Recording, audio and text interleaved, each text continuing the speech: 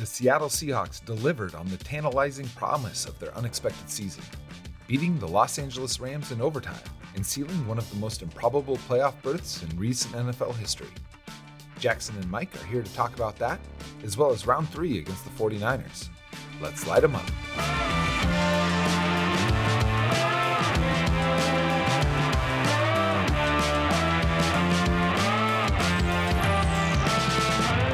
I'm Jackson Bevins, and this is Cigar Thoughts. Welcome back to the Cigar Lounge. I am Mike Barwin, and along with my sunburnt host, Jackson Bevins, this is the Cigar Thoughts Podcast. Jackson, how are we doing today? You ambushing motherfucker. You stole the intro. I am good. I am sunburned, man. How are you? I'm doing all right. A little bit chillier than you, I'm sure, but you know, the Seahawks are in the playoffs, and you are on vacation, my friend. How are things? I mean, you just said it. I'm not sure how they get any better. You know, it's funny. I was definitely not planning on going on vacation during week 18. Although before the season, that felt like pretty safe. But like as this trip progressed, and for those listening, my wife and I are taking a delayed anniversary vacation to Cabo, and it's been delayed twice by COVID. So we originally booked this trip like 2.5 years ago. So the hotel was basically like, take it or leave it. You know, we're not rescheduling you again. So we came down here, and I was thinking like, all right, you know, hopefully Seahawks go out with a win. But the chances of both them beating the Rams, who have had their number, and the Lions beating the Packers, who have definitely had their number, are pretty slim. And those fuckers did it, man. 9-8 in the playoffs. Incredible. It was incredible. I will tell you about my experience watching that game here, but I'm curious, where were you? How was it? How were you feeling as you were watching that game against the Rams and then watching the game Packers versus Lions? It was kind of a hectic day, so I was watching at home. But first off, I just like to say that, you know, good on you for threading the needle and timing your trip to Cabo same week as Aaron Rodgers. Really impressive. You know, the logistical work that had to go into that, I'm sure, was just overwhelming. So good on you. Good on Aaron. Yeah, I'm happy that he's you going to pulled be it off staying together. in my room next week. Exactly. Yeah, you know, got the ayahuasca ready to go. Things are looking up. No, it was kind of a weird day because the morning games, you know, the games that had an impact on Seattle's draft pick. It was weird because the day honestly started out really frustrating. I don't know if you caught the Colts Texans game, but the first half I was, you know, like trying to like tweet at the FBI to investigate Jeff Saturday, like going on 4th and 7, you know, instead of kicking a field goal. And then Davis Webb comes through with a nice little pick 6, and it's like, okay, back in business. And then the Texans ended up converting a 4th and 12 and then scoring the game, eventually the game winning, along with a 2-point conversion, game winning touchdown on 4th and 20 when it just went right through a DB's hands trying to intercept it instead of. Oh my God. I could not believe that. Viscerally angry watching that. And it was just like the purest encapsulation of like the poison, like brain rot of like rooting for your pick in the draft to go up just a single slot. But that was annoying. And then like Baltimore lost to Cincinnati, so then the Chargers had nothing to play for. So it was what it was. But then it was really just, no matter how bad the Rams are, no matter how disgusting their record is, McVay is a demon. It's never easy. He is a demon. And they're going to lose this game because of course they're going to lose this game. But then they didn't lose this game. Geno essentially led 2 game-winning drives on a day where he was, for the most part, pretty to very bad. You know, like there were a lot of those moments you had talked about recently about his accumulation of turnover-worthy throws, and there were several of those in this game. 2 of first which play of the resulted in game, interception. First play of the game, Jalen Ramsey, and so it was just like, it was hell, and then they ended up pulling it out. And then afterwards, it was kind of like, you know, I had made my peace with the Seahawks not making the playoffs. Lambeau in January, Jared Goff going in, leading the Lions, a fun team, feel-good story. But can they pull it off?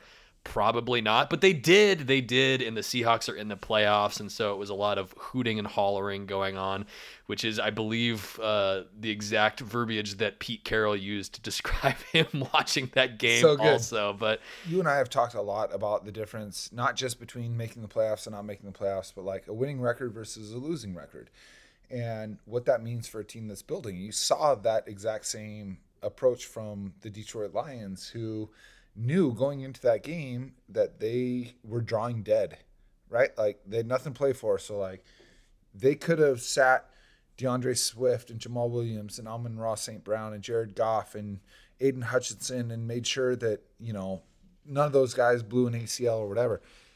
All week they talked about how much it mattered to win that game and have a winning record. And I felt that way for Seattle because, we've spent a lot of time over the last decade where a 9-8 season would be a disappointment.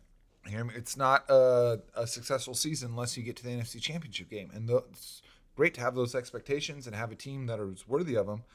But like once that goes away, you get reminded just how goddamn hard it is to be at that level, to be a top 8 team, to be a top 4 team in the NFL is really, really difficult.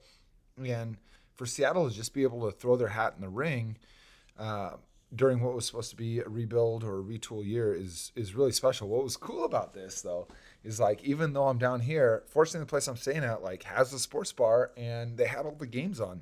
So I went and was watching, and like down here, people are here from all over the world, all over the country. So you had fans of all different teams there.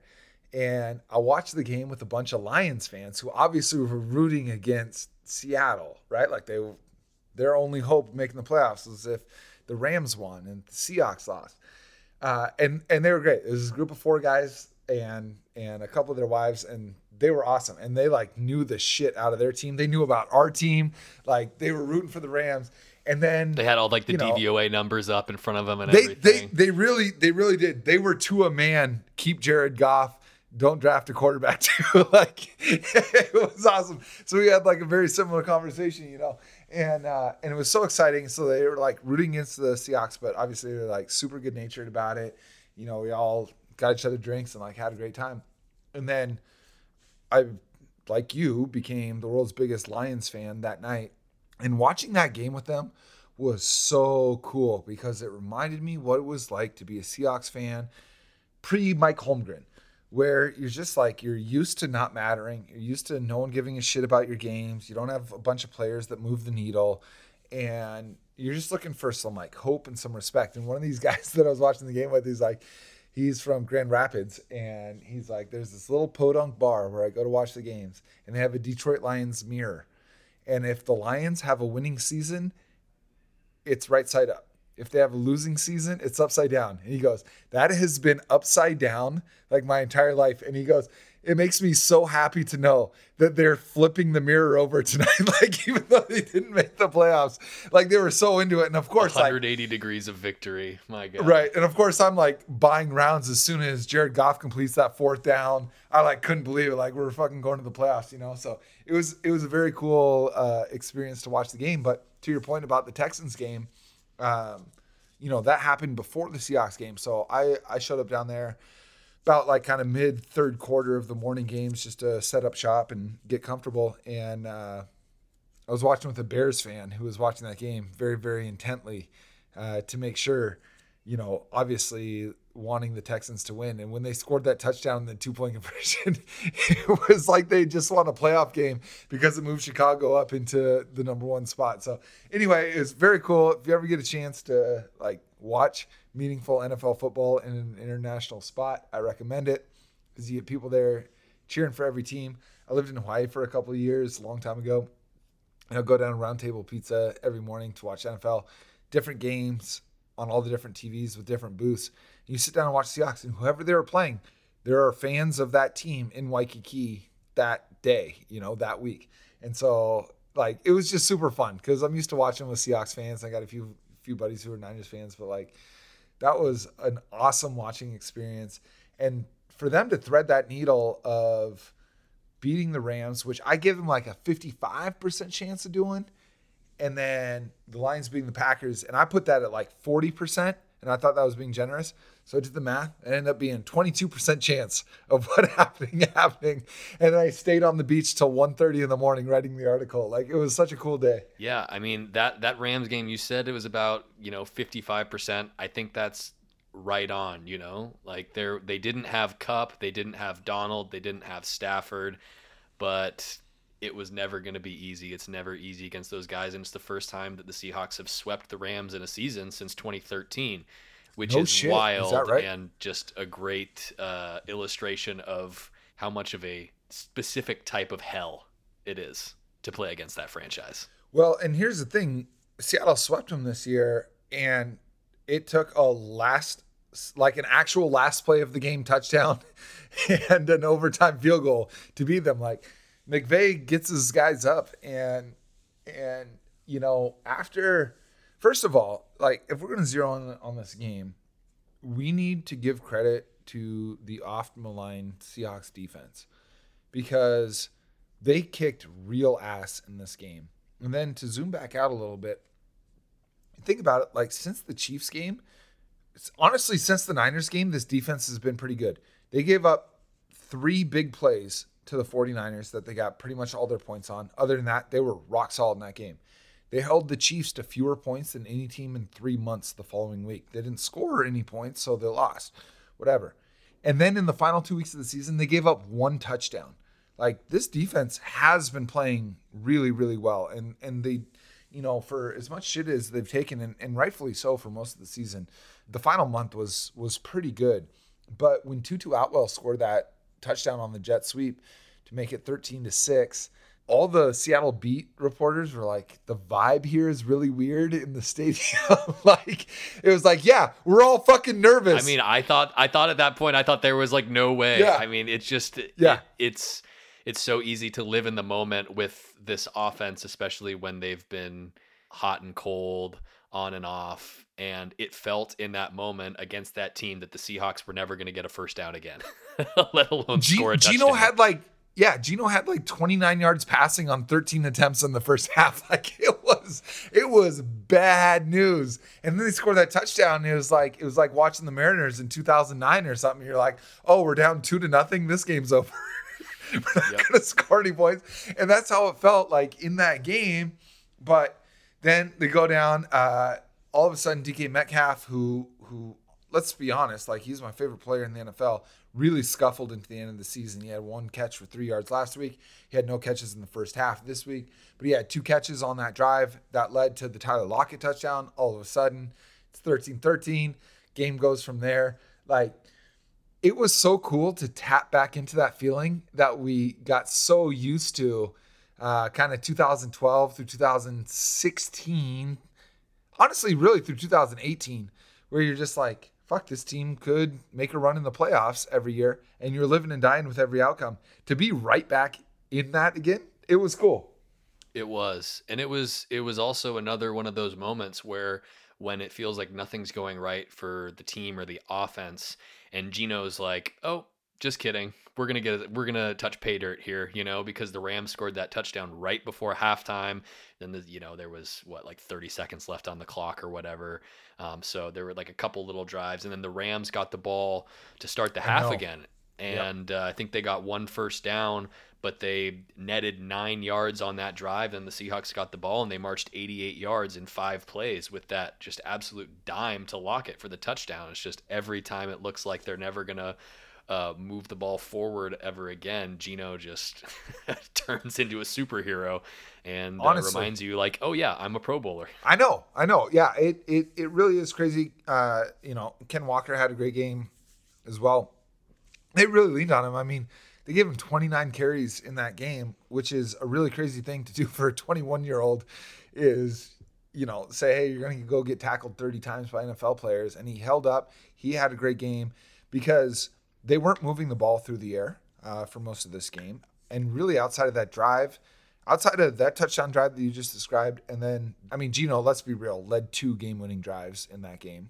Both of those. But, like, their other 9 drives in the game, they kind of looked like ass. And the fact that, like, Ken Walker and the offensive line were doing such a good job in the run game is what kept it close. Because if Seattle had given up another score Like they held the Rams to 16 points. And that might not seem like a lot, but in 2015, the Seattle Seahawks led the NFL in points allowed at 16.6. So if you allow 16 points, like that's a pretty elite performance. And that's coming after they only gave up 6 last week. It's like these guys showed up, no Jordan Brooks, and the defense really balled out in this one. And they gave up 13 in the first half, right? Like it was backs against the wall, season on the line. You better, shore this shit up. And they did. They gave up 3 points in the third quarter and none in the fourth or OT.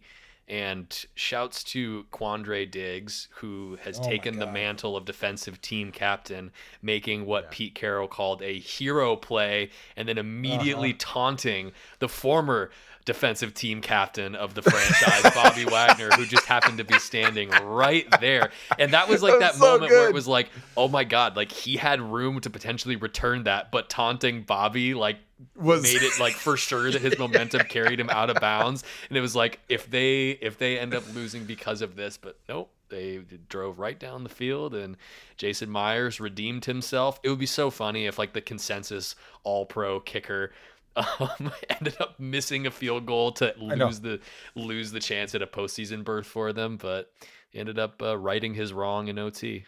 I feel like our show generally tends to be pretty on point, but one of the things that we've missed, one of our blind spots in the show, has not been giving flowers to Jason Myers, who has had one of the best kicking seasons in the last number of seasons league-wide. He was the best kicker in the NFL this year, and he is a deserving Pro Bowler. He actually ended up leading the NFL in points scored this year, which is crazy. Nobody in the entire NFL accounted for more points than Jason Myers, who was down 2 for the league lead until he kicked the game winner. And so shouts to the Seahawks lackluster red zone efficiency. Let's go. Yeah, totally.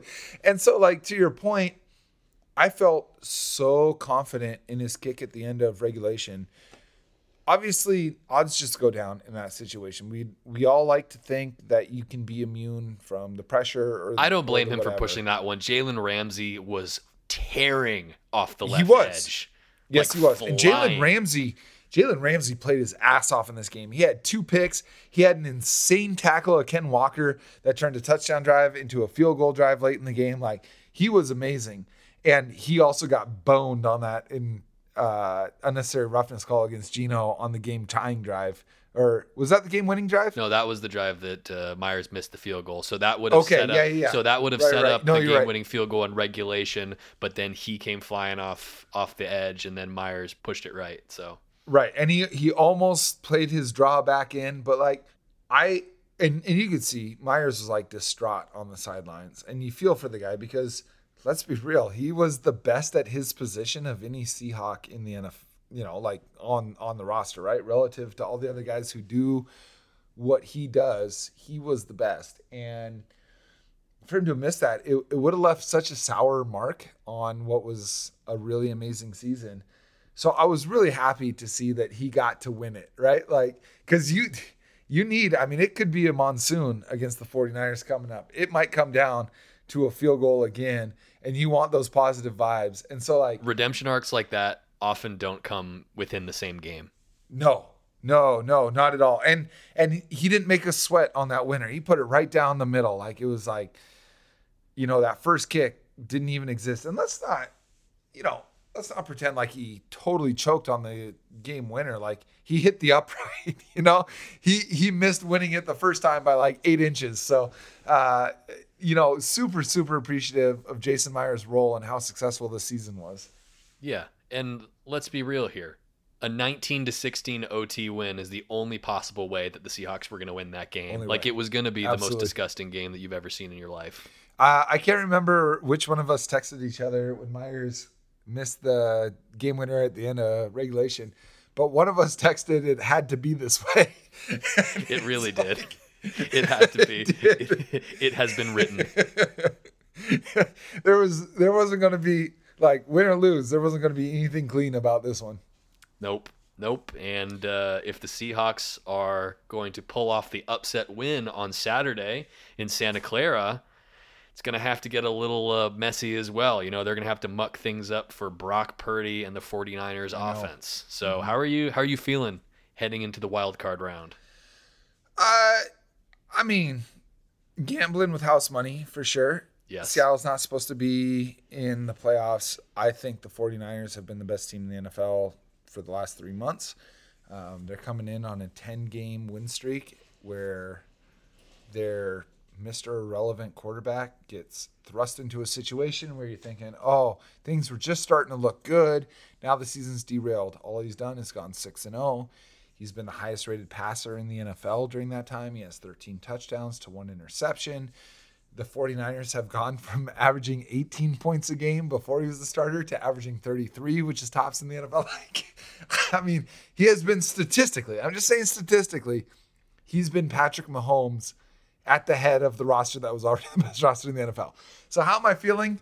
If Seattle is competitive in this game in the fourth quarter, like what an incredible performance that they would have put on to make that happen. The 49ers, I think, are the best team in the NFL right now.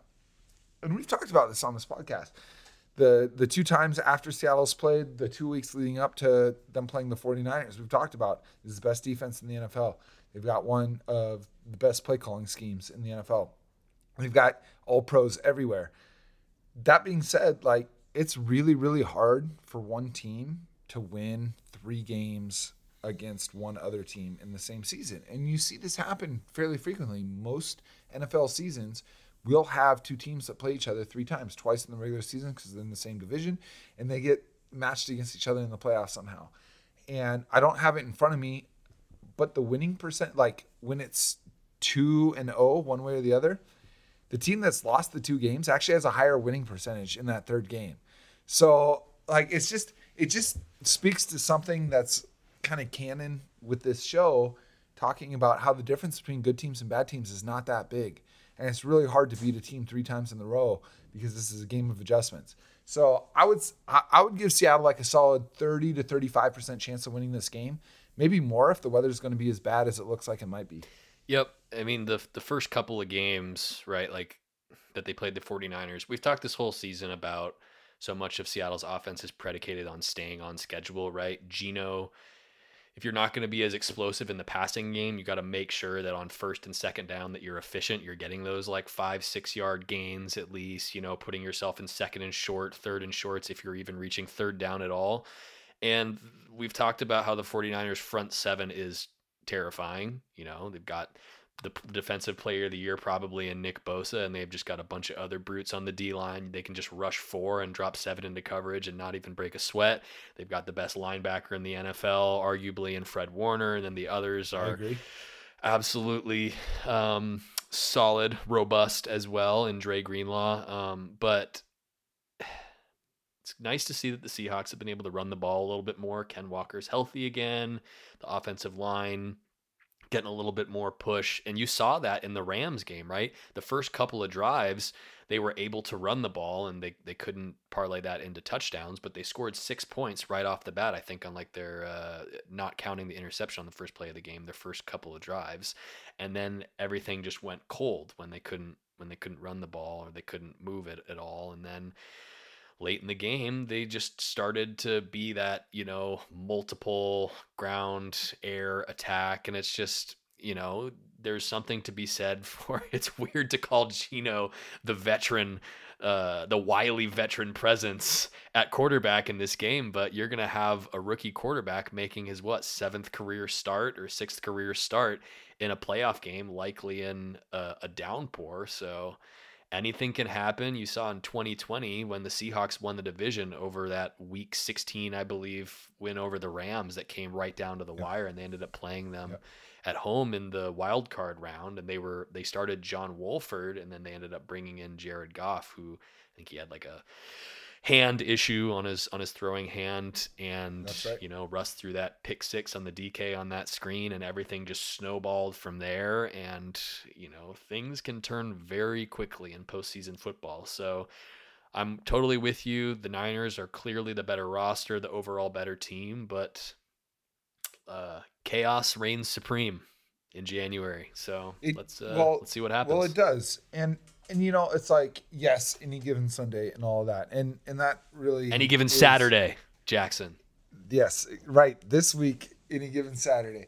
But, and it's one of the better idioms in sports because it is so true in the NFL. We see it literally every week. That some team that it's got no hope on paper of winning ends up winning because everybody in the NFL is really good at football. We say this all the time. The thing is, to pull off the type of upset that Seattle will need to do on Saturday, you actually have to have great players, right? Because other than that, you're counting on there being this sequence of, not great players having the games of their life all at one time. And it's just not going to happen. But Seattle has like some legitimately great players. I think DK Metcalf and Tyler Lockett at their best are top, like their best game is a top 10 wide receiver in the NFL. We've seen Geno be literally, I mean, it sounds so crazy to say it, but even with his finish of the season, he's been a literal top 6 quarterback in the NFL this season. Tariq Woolen and Uchenna Nwosu, lately Darrell Taylor, like these are all players who have had games that really swing the outcome. Like their one performance really swings the outcome. Ken Walker has had those games. And so can I jump in quickly and just course. say that I think you and I were chatting about this on Sunday, but I think you and I and a lot of people would agree that Darrell Taylor has had an objectively disappointing season, and he ended up with 9.5 sacks to share the lead for the team. You texted me that Sunday night, and I was like, no, that's not right. Yeah. I don't remember his name being called 9.5 times this season. And then I looked at it, I was like, this motherfucker had 9.5 sacks in a bad I think season. His first 3 were all strip sacks or something like that. Yeah. Like he was right behind Kobe Bryant, and they were just forcing fumbles out the ass. But yeah, man, you have to have your players step up. And you had also mentioned, DK, a little cold over the last few weeks. These are the sorts of games where your best players need to make big time plays. And if it's rainy, not going to be able to move the ball well through the air, they're like 2 to 3 plays that your superstars have to make each, and DK is going to have to make those plays. I have faith that Tyler Lockett can make those plays. Can Geno make those plays? I mean, this is the first playoff game that Geno's ever started also.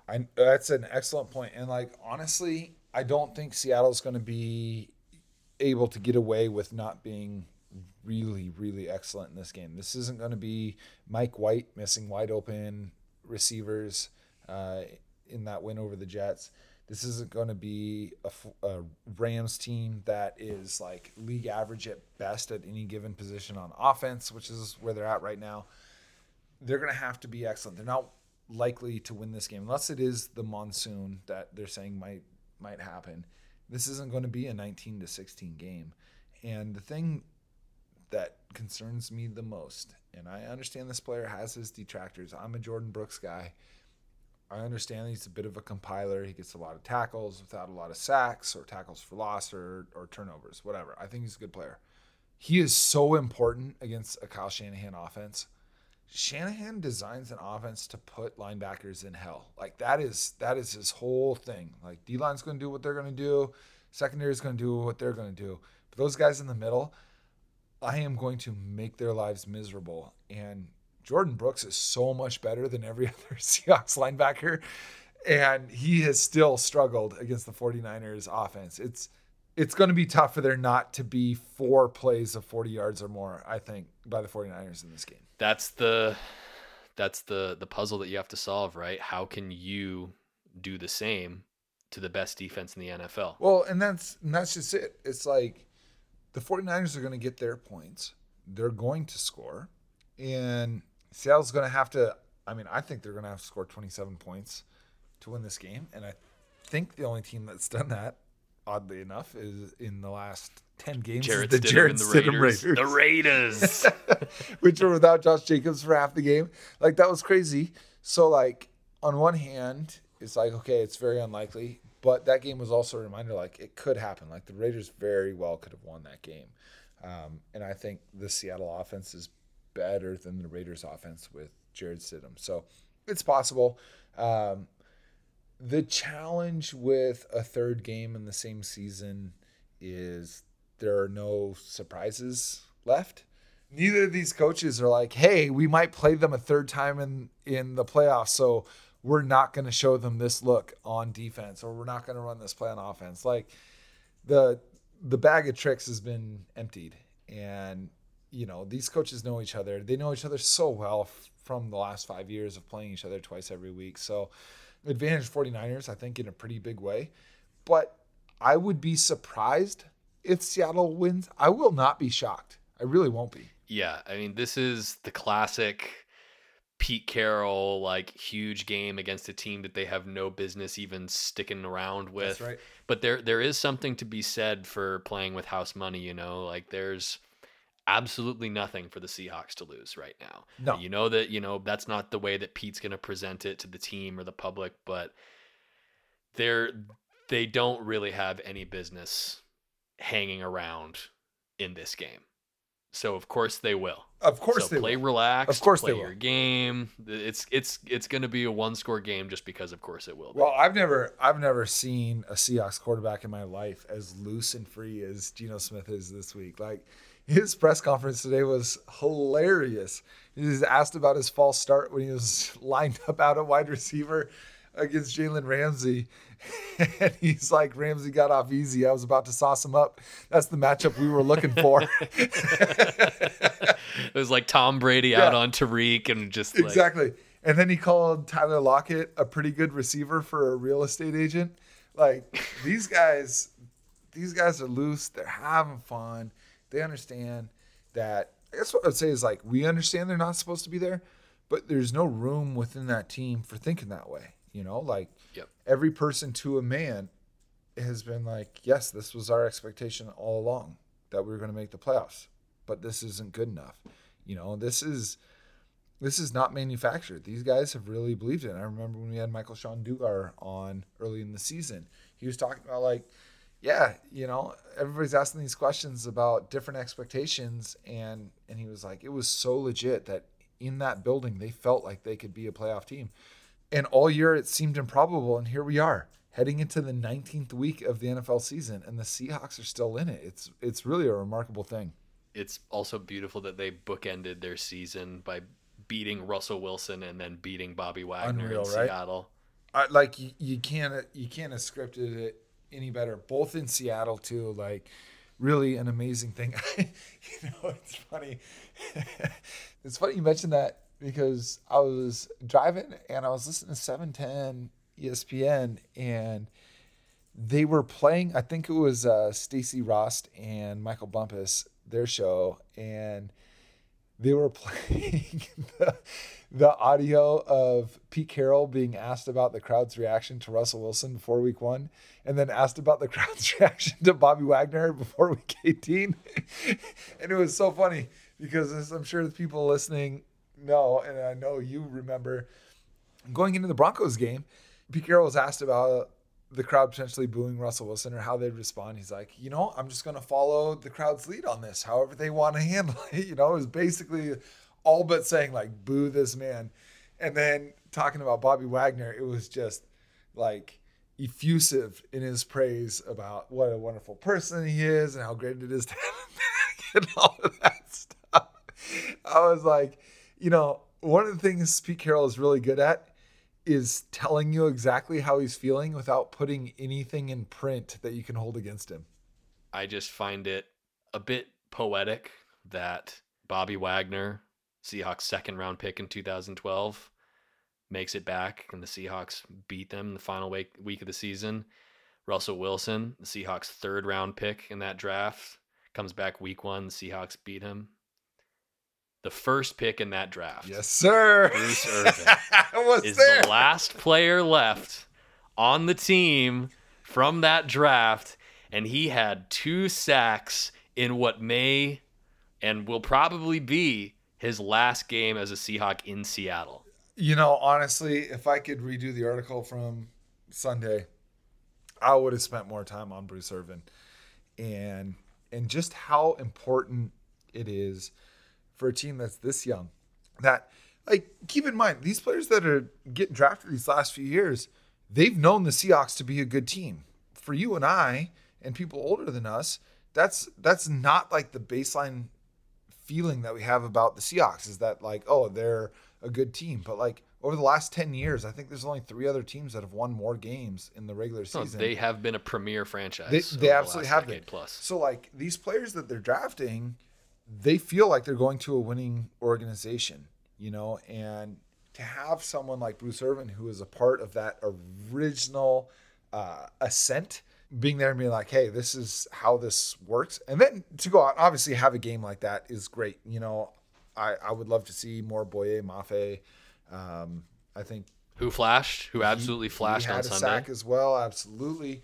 But like the fact that Bruce Irvin is even in that locker room and out there getting reps, saying like, I might not have the spring that I had that made me a first round pick, but I've been in this league for 12 years now. Here are the tricks.